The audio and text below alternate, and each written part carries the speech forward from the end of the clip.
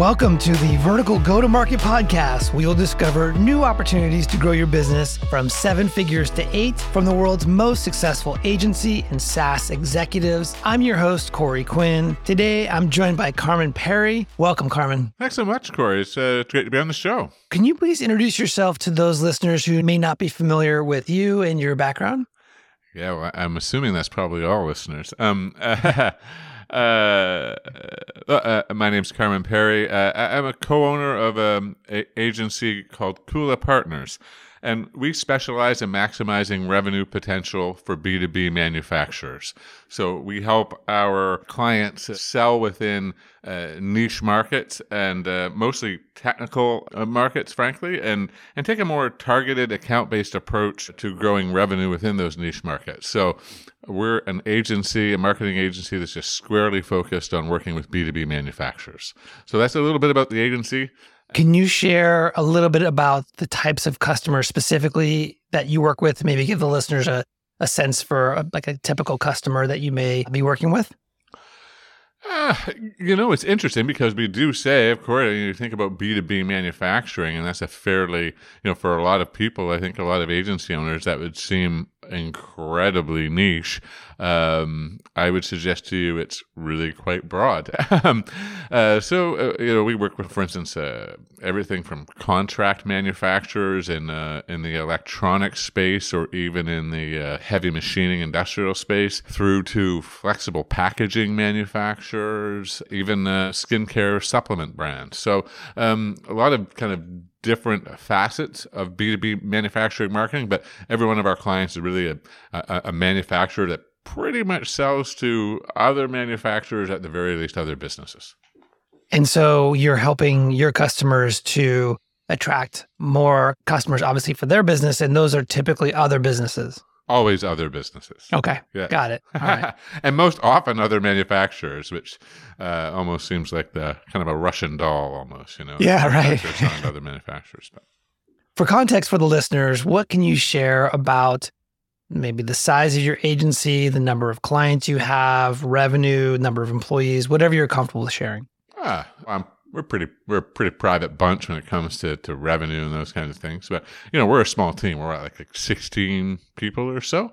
Mm-hmm. So we probably have more clients than we ought to in some ways. I mean, it's like I say that to people knowing that the audience are probably agency owners. And okay, you have a kind of a long list. We've been around for a long while, since 2004. So, there's legacy clients that maybe still get hosting from us or something like that, mm-hmm. of course. But where the rubber really meets the road, we try to work with somewhere in the neighborhood of 10 to 12 clients at any given time, sometimes a little bit more.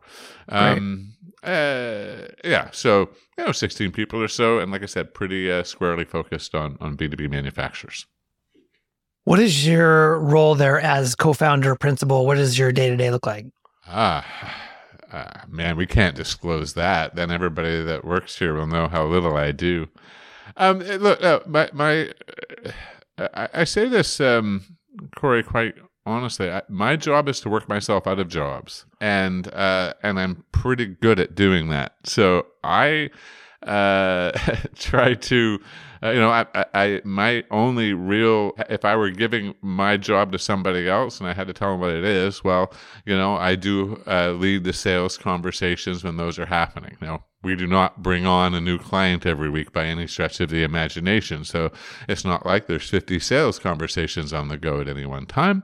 But that is the side of the business that I still lead. And I oversee the strategy delivery within the business. But in no way do I want to make it sound as though I am toiling away at doing the hard work, because there are people much smarter than I working with me that do that. That's great. It's always good as a leader to be surrounded by really, really smart, hardworking, ambitious folks. Yeah, it is good. And it's even better if you realize that and then get out of their way. That's right. Can you share with us a little bit of the story behind your unique brand name, Kula Partners? Yeah, sure. I became aware back in the kind of the early days, what seemed like the web 2.0 days, when people actually talked about blogging like it was a thing, and you had blogs writing about blogging, right? Like, and at that time, one of the kind of early voices, I would say, was Hugh MacLeod, gapingvoid.com. And he kind of got famous for drawing cartoons on the back of business cards. And when I say famous, I really just mean Web 2.0 internet famous at that time. He did illustrate one of Seth Godin's books, so that's a pretty big deal, I suppose. And Hugh talked a fair bit about this notion of social objects. And that a lot of what was happening in the world of marketing was the creation of social objects that were not in and of them. The thing that was being created in and of itself wasn't particularly meaningful. What was important was that it brought people together. And the analogy that was being used at the time was the Kula ring, which is a tribal trading ring in Papua New Guinea that's been around for, it's been studied for a very long time. And they basically trade. The tribes in Papua New Guinea would trade pieces of kula, which are basically necklaces and bracelets made of seashells, typically. And there's these elaborate trading ceremonies as one tribe meets another, where the pieces of kula are exchanged. And the pieces of kula themselves are not particularly valuable, and they don't really serve a purpose other than the connection of one part of one tribe to another, or one island to another. And so that parallel, I think, exists a lot in our world of marketing. It's like, is the podcast that we're recording today particularly meaningful? I would say no. What's meaningful is that if it brings people together, it gives them some ideas. That's the power. That's the meaning. So that's where Kula Partners came from as a name. That's awesome. You're bringing me back to my college days, interestingly, where I studied at University of California, Santa Cruz, where I majored in cultural anthropology. And so you know the Kula Ring very well. I've heard of the Kula Ring, and I did a whole class on Papua New Guinea. It's a fascinating culture that throughout the ages, a really interesting place. So thank you for sharing that. No, not at all. So has Kula Partners always been focused on the manufacturing vertical, or were you a generalist maybe at some point? Yeah, absolutely. We were very generalist. I mean, we're located in Halifax, Nova Scotia, way over on the east coast of Canada. And it's funny, when talking with most of the folks, most of our clients are Americans. And, when you have to explain to them that you're east of Maine, it makes it kind of, it puts it into some context. Makes your head spin. Like, how I didn't know there was anything east of Maine, When we first started, probably like an awful lot of agencies, there was just a small number of us, and doing local work, primarily digital, for sure. Kind of the building of websites has always kind of been at a core capability of the firm, for sure. But digitally enabled marketing strategy, et cetera. And this was way back in the day. So. And then, over time, we were Canada's first platinum Hubspot partner. Great. And so that was very early days to that notion of inbound marketing, and, people didn't even know what that meant. And, it's hard to imagine that even now, I suppose. So that was a foray for us into working with clients that were not local. And that was really a gateway for us. We began to sell and work with clients really globally. And it was from there that we eventually made the decision to narrow our focus and work exclusively with B2B manufacturers. What were some of the things that were happening in the business, some of the factors at that time that led you to realize that you wanted to narrow the focus? Well, quite candidly, there was a time when being a HubSpot agency was somewhat unique. And then there was a time when every agency on the planet is a HubSpot agency, and it really didn't matter, right? And so you begin to, I think as an agency owner, you begin to see that in your lead flow. You begin to see that in your sales. As a horizontal positioning, we really just didn't see that having a long life, or one that was particularly expansive for us. It's like our niche, if you will, within the HubSpot ecosystem was that, we were technically very capable, like we more so than the average inbound marketing agency. We could build stuff that other people couldn't build, integrate things that other people couldn't imagine. But that wasn't looking like it was going to be a source of distinction for very long, if you will. So we just started kind of stepped back and looked at the business and said, all right, well, what are our options? And really tried to put everything on the table rather than make minor tweaks. We were pretty open to just exploring what could be. And that's when we made a decision to shift from a horizontal focus to really a vertical focus. And just to feed this back to you, you shared that at that time you were a HubSpot certified agency, and that was a somewhat unique differentiator. And as that began to evolve and that became less unique, you saw in the business, you mentioned lead flow. Did lead flow slow down, or was it more that you were competing against other agencies who the customers or the potential customers felt that you guys were at parity with? If I was to get too specific, I think I would be lying about my own memory. I don't know that I remember it with that degree of clarity. I think just generally over time, it's not that lead flow dries up, but it's more like you start noticing that lead flow dynamic is changing. People don't, as the HubSpot ecosystem got larger and larger, the requirement to go to hire a firm from further away became maybe less and less attractive. And we're based in a very small area of Canada, and we have no interest in working exclusively with local companies. It's not that big of a market. So in order to fuel that ambition, we needed to look at, how can we resonate with a market in a greater way, really. And when you realized that you wanted to go more vertical, get more specific, what was that process like? And how did you end up with manufacturing? Well, I think it's certainly, I'd be remiss if I didn't say that David C. Baker, we worked with him on our positioning. David is an agency consultant based out of Tennessee. He wrote the Business of Expertise along with a few other books, and actually just recently released a new book, which I think is something like the Expert Tradecraft or something of experts or something like that. I'm pretty sure I got that title wrong, but the Business of Expertise, I think, would be a useful book for those who haven't heard of it and are listening to this podcast, because, of course, it has chapters outlining the pros and cons of horizontal versus vertical positionings for basically professional services firms. And so we worked with David to kind of talk through and really just understand the various dynamics of that. Get that, frankly, the same thing that we look for from that I think our clients look for from us. They want the person that can read the label on the outside of the jar that isn't in the business every day to give them that outside advice. And that's exactly what we were seeking from David, is that sounding board and that bit of clarity.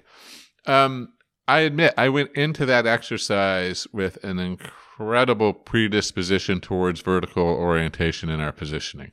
And it was because everything that I had read and understood about positioning within professional services firms led me to believe that a lot of the toughest nuts to crack, i.e. lead flow and sales, I think most any agency owner would say that they are better at doing the work than they are at getting the work. And if I think almost any agency owner would love to flip that. And my impression of it at the time was the greatest hope you have of flipping that is a vertical positioning. Basically, it makes finding prospects easier, and it increases your resonance with them. So that's was the starting point for that exploration. And honestly, I wish there was more science to how we selected manufacturing, but there really wasn't. we just kind of stepped back and looked at the clients that we worked with, those that we thought we did really good work for, the ones that we seemed to enjoy working with. And the manufacturers that were on our client roster seemed to surface a lot to the top of those lists as we kind of talked it through. And then there's something that we kind of like about manufacturing just as people, which is to say that, nobody ever talks about I always say, nobody talks about a one accounting firm town, but they talk about a one company town, like a one manufacturer can make a community. Mm-hmm. There's an interesting connection between the things we make and who we are and our communities and even our identities, our national identities and things of that nature. There's an interesting interplay that manufacturing has there that I think other segments of the economy or other kind of areas that we could have chose to focus on maybe don't deliver in the same way. And, quite honestly, my business partner and I think we just kind of like that about manufacturing. We like that kind of community aspect of it, not to overplay it, but.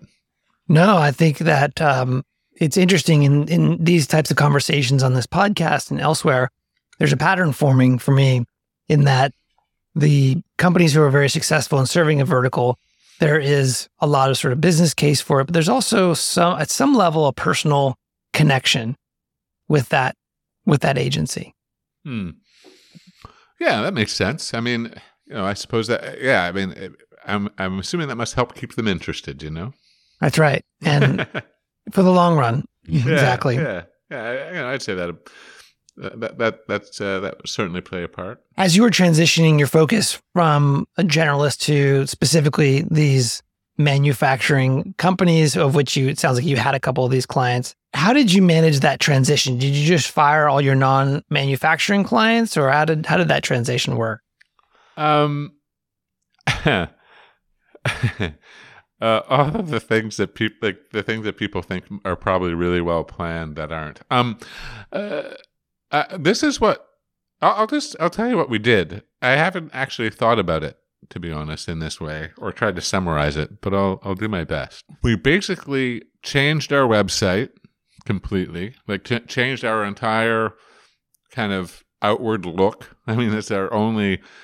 That's our window to the world is our website, and your business card and all that. So we changed everything,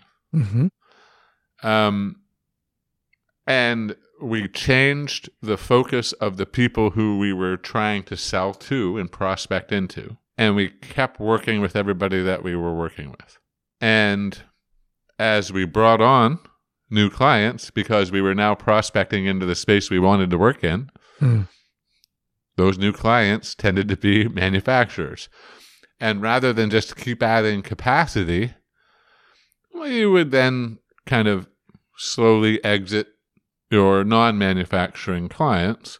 And so over the course of 2 to 3 years, at one point you kind of look in the rearview mirror and say, oh, wow, we don't have any other clients anymore. They're all manufacturers now. But it's I would encourage people. I think that's one of the fears that people have in selecting a vertical focus is they think, oh man, I'm going to have to fire all these other clients, and you don't. And if you think those clients are spending all of their time going to your website to see how you're talking about yourself, man, they probably don't even they may not even find out. They may not even, not that you're trying to hide it, but they don't care about you as much as you think. And it's interesting because we had a couple, one client in particular that we had a real strong personal connection with, but they're not a manufacturer at all. They sell wine, to be honest, and they sell wine online. And I've always enjoyed the business of selling wine. It's a category I personally know pretty well, and I found the act of marketing it to be quite fun. And we have a great personal friendship with the person that runs that business. They're still a client today, and I don't think they would care if we said we were focusing on manufacturing or anything, it wouldn't matter. So I would encourage people listening to this that are looking at a focus and they already have an existing client base. You can have your cake and eat it too. It's one of the odd times when you actually can. In the early days of focusing on manufacturing, you changed your website, you changed the outer sort of facing aspects of your brand. What did you do in the early days to build momentum in manufacturing? Most importantly, is change the focus of our prospecting. But beyond that, of course, the focus of our marketing as well shifted. So, for instance, we started the Cooler Ring podcast not long after that. It's probably a little ways after that at least, but that I think helped really integrate us more into that community, and it's been really cool to be a voice of that community too. And we host, there's a number of other kind of marketing initiatives that we undertake through the year that we just kind of turned their focus onto manufacturers. And I guess that's how we did it to build momentum. And I think in combination with that, as you're working more and more and more within your chosen vertical, then your eyes wide open to the patterns that you begin to see, and then your expertise deepens. And when I say your expertise, I mean the expertise of the firm and everybody in it. You begin to see problems that other people don't see, and eventually live into that positioning, I think, even more strongly. Is being a specialist in the manufacturing industry or vertical, does that matter to your manufacturing buyers? Yeah, absolutely. It's why they come to us. Why do you think that is? Well, there are so many kind of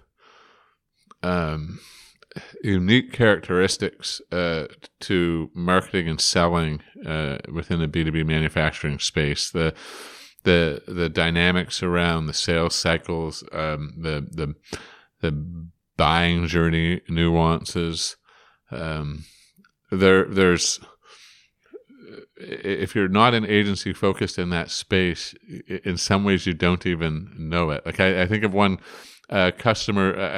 I'm thinking of one example where I was in a conversation with a person who I really respect. They're a long-serving agency strategist, and they're a strategist, or had been a strategist with one of the most successful top-tier advertising agencies in Canada. And they were working with a manufacturer. And they had detailed a buyer's journey. And it had 4 stages. And when we looked at kind of the standard framework for that same journey, ours has 13. And it was in that moment where I'm like, it's not that this person is dumb. It's not that they don't get it. It's not that they're not a smart marketer, but they just haven't been working in this very narrow sliver of a space as long as we have, and therefore they don't see the complexity we see. And I think the clients that select us, they select us because that's the insight they want. Often they've been frustrated with a generalist agency and frustrated trying to explain the nuance of their problem to an agency that maybe would rather be working on a Nike or an Apple. Mm-hmm. And that's when they call us. Reminds me of a quote of another anthropologist. This one is famous. His name is Gregory Bateson. And he said, it's the difference that makes the difference. Yeah. Would you say that manufacturing, the industry, has an insider language? I think any industry does, and I think even like subsets within manufacturing certainly would. Mm-hmm. Yeah. And I imagine that's rather important for your business to be able to speak that language. Yeah, clients are smart people. They can smell a fake a mile away. Mm-hmm. And you know, I think that's where that comes through. Yeah. Yeah. I would agree. It's hard to keep confidence in a consulting-based relationship if you don't know their world. How do you attract new manufacturing customers today? We have a variety of kind of marketing channels, I suppose, that we spend some attention on. Our probably our largest area of kind of lead flow. I say that it's funny because sometimes I wonder, but certainly the podcast is a source of that. I think manufacturers often will learn of us through that channel.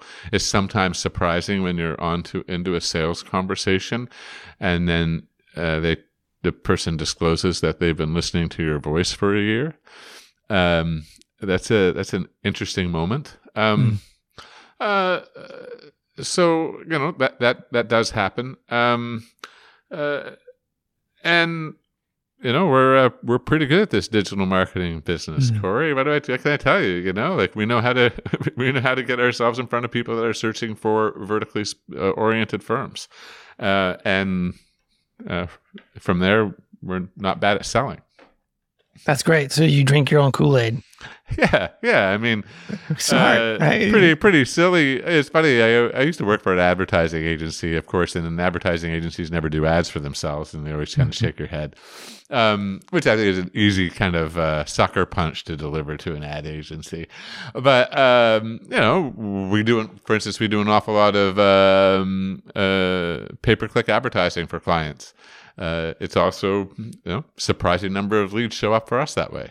Just as an example. You mentioned your podcast, The Cooler Ring. Mm-hmm. Could you share with us about what that podcast is all about? Yeah, I mean, it really is. We looked out at the kind of the landscape several years ago, and there was really most of the conversations around B2B marketing were mostly oriented around SaaS. And I don't have anything against SaaS, don't get me wrong, but it's the game that's being played to market SaaS is fundamentally different than B2B manufacturing. B2B SaaS is not B2B manufacturing. The sales, everything about it's different. So we thought, it'd be really interesting to shine a light on the marketers that are working in this space and just try to tell their stories and give them exposure so that, because sometimes I think manufacturing people, there's some really, really smart marketers in manufacturing, and I don't know that they get the credit they deserve. So it was really about shining a light on that talent, and it's been a cool ride. It's funny because the kind of add a little side benefit is that I think we learn an awful lot as podcast hosts. It gives us occasion to be talking to a really smart marketer every week that is in a new business that we hadn't heard about, or if we did hear about it, we didn't hear about it that intimately. So it's a really nice little side benefit for the firm as well, I think. Have you joined any associations, or do you go to conferences as a part of your sort of marketing program? Man, we've been really bad at that. I say that I've gone to a couple of conferences, and look, trade shows and conferences work great for our clients in a variety of verticals. It can be a wonderful thing. It's not been a way that I have personally prospected for business for Kula, and it's not something that we rely on as a firm for ourselves. But we have an awful lot of experience of helping our clients drive more success through trade shows. So it's an odd little juxtaposition, because it's like, it's something we work in every day, but that's one thing that we just don't spend a lot of time doing ourselves. There really isn't a lot of there are a lot of marketing conferences out there, but there aren't a lot of marketing conferences squarely focused on manufacturing. And most manufacturing conferences have nothing to do with marketing. Okay, I won't call out the trade show, because that would be nasty to do on the podcast. But I will say I went to one trade show in Chicago once, and that was very focused on manufacturers, with the idea that we might be able to spark up some conversations. And the opening keynote for this conference was basically, I would say, about 70% focused on tearing apart anybody that was at the conference to try to sell them something. And so they put up their contact information and like had like a faux email for anybody that was actually trying to sell them. Like it was a whole shtick. So it was like supplier hostile, and that was probably enough to sour me on the concept in some ways. But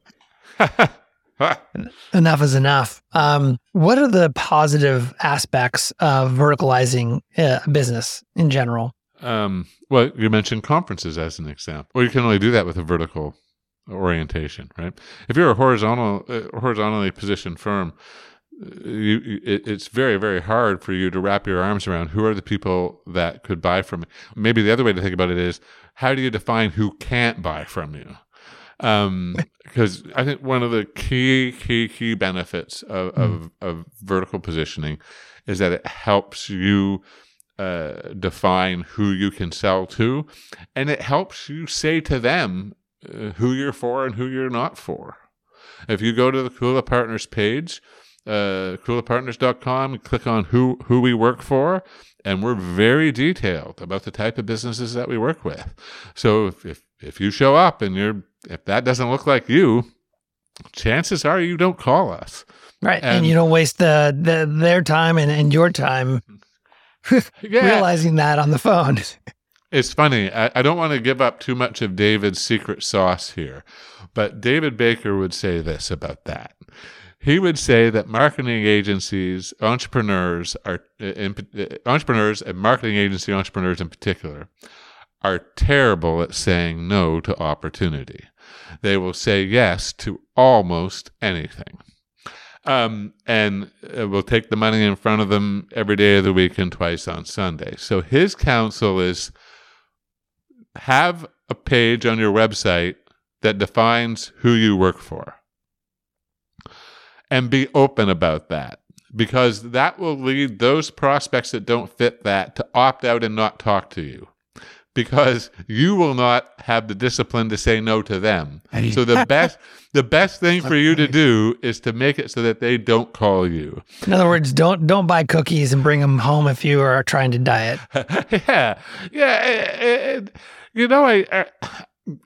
It's interesting that I would tell people that if you're an agency and you're thinking about a vertical positioning, and you're like, man, that sounds really scary to be that specific on our website about who we work for. We still get calls on the regular from people who do not match that description that say, will you work with us? So you think you're turning your back on a whole bunch of opportunity. You are not. But beyond that, the real benefit, of course, as you mentioned, Corey, is when somebody reads that and they say, oh, that's me. Well, all of a sudden that conversation is starting in a better place. What are the negatives to verticalizing a business? I haven't found them, but I think I think I can define maybe what somebody else would say. Because I think probably the one negative that some marketers would find is that they would say, I like the variety. There are a lot of marketers out there that really get off on the idea of variety. And I appreciate that, and I'm not saying that they're wrong. I'm just saying I don't suffer from that. I don't sit. I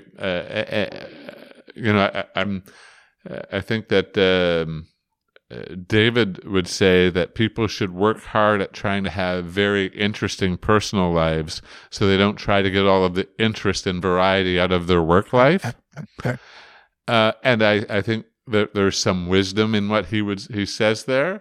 But beyond that, I also find that every time we work with a new manufacturer, I'm peeling another layer of an endless onion. And it's always interesting to me, and it's amazing to me to find out how stuff is made and to kind of unpack. We had one client that made sensors, And one line of sensors they made, the only job of those sensors was to say whether or not the other sensors are working, which I find that hilarious and fascinating. Others may find it boring. So if you find something like that boring, if you want all of your variety from your work life, well, then I think a vertical positioning might be a challenge for you. That goes back to the comment you made earlier about just having a natural affinity or curiosity about the nature of manufacturing in a local town, sort of that being that one company town. So having that natural curiosity, I think in this context makes a lot of sense. Yeah, I mean, I think if there's two great things that a marketer ought to have, it's a good blend of curiosity and ignorance, probably. So 2 more quick questions here for you, and then we'll go ahead and wrap up. The first one is, what would you say to someone who is listening to us and thinking about focusing their business on one or a few verticals? Well, I think different businesses have different dynamics around that, and I can probably, I can speak most intelligently about it through the lens of B2B manufacturers or agencies. One segment that I advise and one segment that I live. So I think, I would say twofold. I think you need to look at what are those areas where you really deliver impact and in combination with impact actually have an interest in it. So that's one box that you need to check. But over on the other box is you need to make sure there's a market there. So I think one of the things that people can maybe get a little too excited as they start down that path, and they maybe don't step back and say, maybe I should go out and, based upon the ideal client profile that I've defined for myself based upon this new positioning, maybe I should go out and maybe try to generate a target account list. And then see how many competitors are also trying to serve that exact same target account list. And there's a sweet spot there, I think, to where you know that there's enough of a market, and you also know that your competitive situation is favorable enough. And so I think it's almost like the frosted mini wheat. You got to have the frosted side. You got to be excited about the vertical. You got to have that level of excitement, but flip that mini wheat around, go to the, be a bit more hard nosed with yourself and say, yeah, okay, I might like it, but is there a viable business there or not? My mom has a great saying, which is that climbing the ladder of success, you want to make sure the ladder is leaning against the right building. Exactly right. Because you don't want to get to the top and realize, yeah, you climb the wrong building. Last question for you, Carmen. What's your motivation? Wow. I wish I knew that answer to that question. That's a really great question, Corey. These are the questions people ought to have really nice, quippy answers to,